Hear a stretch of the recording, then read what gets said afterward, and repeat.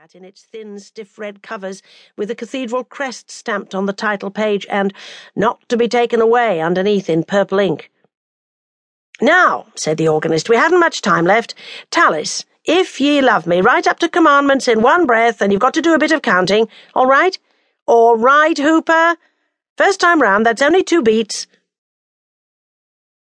5 minutes later, when the organist came down the steps to the transept in a skirmishing crowd of boys, amiably bashing at each other with carrier bags and fiddle cases, he found a perfectly strange young man on a bench by the wall, gripped by a paroxysm of weeping. "I gave him to Sandra," Leo Beckford said to the headmaster of the King's School at break. "Who did you give to Sandra?" "The chap I found in the cathedral this morning. He said he was a chorister here once, head chorister in 1976. I've looked him up and he was. I was awfully moved by him. It seems to me that he was seeking sanctuary somehow. Are you listening?" "Sorry," Alexander Troy said. "Not really. I know he isn't your responsibility, really, but as an old boy—" The headmaster twitched his gown more securely onto his impressive shoulders. "Tell Sandra she's so competent, I expect she'll feed him." "I have. She did. She sent him into breakfast, and he was overjoyed that it was still bacon and tinned tomatoes on Wednesdays. Are you all right?" "No," Alexander said. "I am not, but I can't talk about it just now, not even to you. Sorry." When he had plunged out of the common room, Leo knew that his own protective colouring had, as usual, gone with him. Leo disliked the common room. He had no place there, not being on the staff, and he only came in to find the headmaster or to do battle, to explain, as temperately as he could, to one master after another, why choir practice must take precedence over football practice and cricket practice and rowing practice and athletic practice. He began to move towards the door, and somebody said, "Beckford," and he unwisely said, "Yes?" And the athletics coach, who taught woodwork in winter, said, "About Wooldridge, Beckford. Not today, but we sing Monteverdi's Stabat Mater in evensong. It has 3 treble parts. Wooldridge is the second best treble we have. He can jump about any time." "I hope you know," the athletics coach said, losing his temper in an instant, "that you musicians are a total irrelevance in the modern world."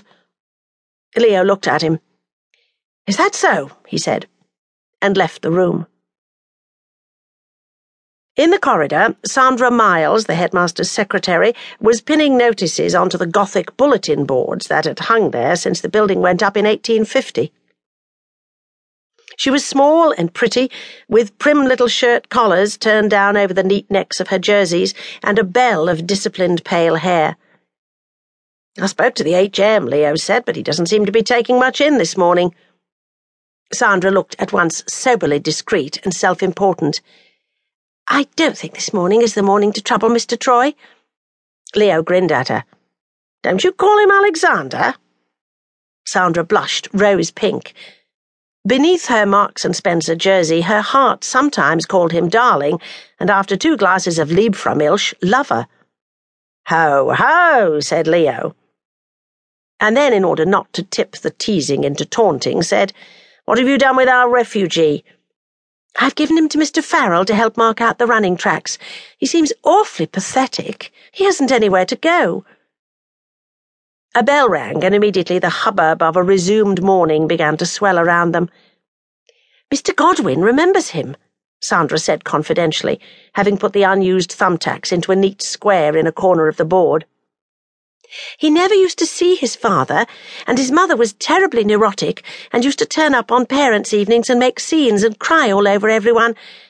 And then he went to find his father in America, and he had married again and had got a new family, and they wouldn't take him in. Then he got a place at Oxford. Mr. Godwin says he can't think how, except on the strength of his voice. And they threw him out after a year for failing some exam or other, and now he can't get a job. He told me he doesn't know what he wants to do. Pathetic, really."